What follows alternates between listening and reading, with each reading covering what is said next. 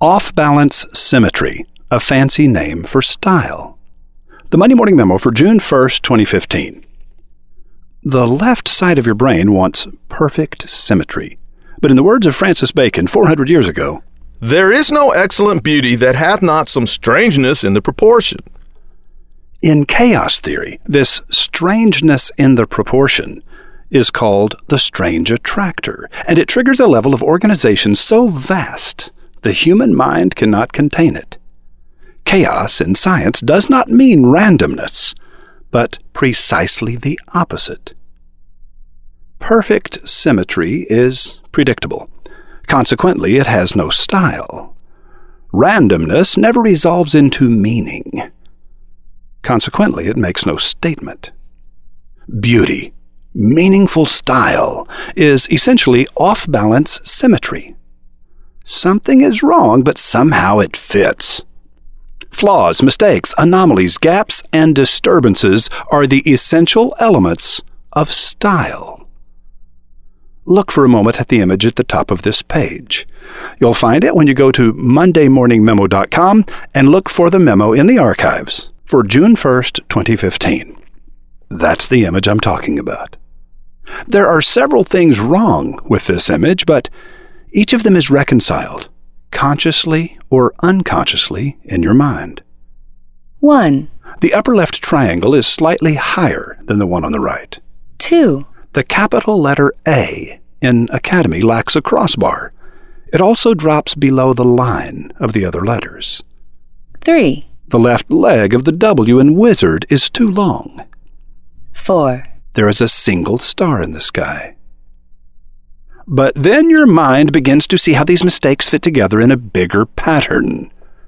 1. The negative space between the triangles forms an implied W, whose left leg is slightly longer than the one on the right, a perfect echo of the W in Wizard. 2. The center peak of this negative space W is also the top of the letter A, whose legs extend in the imagination to a point slightly below the line on which the W sits. This echoes the placement of the A in Academy. 3. The missing crossbar in the letter A prompts you to see how it echoes the implied A in the negative space.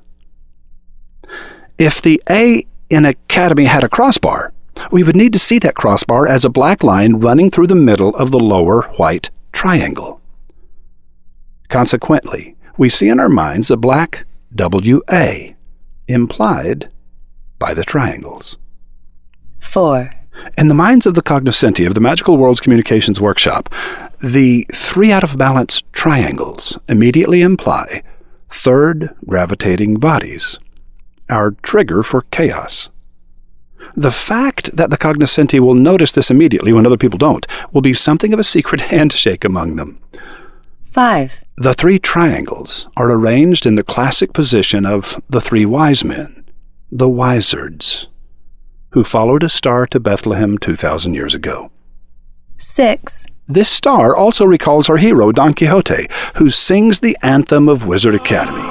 This is my quest to follow that star, no matter how hopeless, no matter how far. The 3 images of Indiana Beagle aren't part of the Wizard Academy logo. Indy is the mascot of the Monday Morning Memo and is not an official icon of the Academy. He simply helped us make our wise men connection. By dressing up as goals, Frank sent this, and mirth. If you've ever attended a class at Wizard Academy, you understand these 3. The crown and the rose represent the goals you bring with you.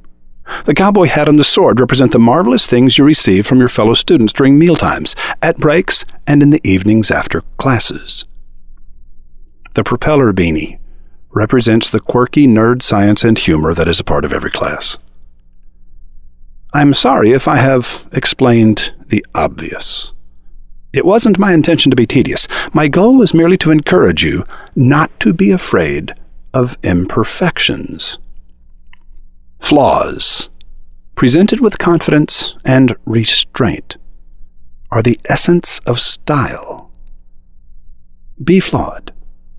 Have style. Roy H. Williams.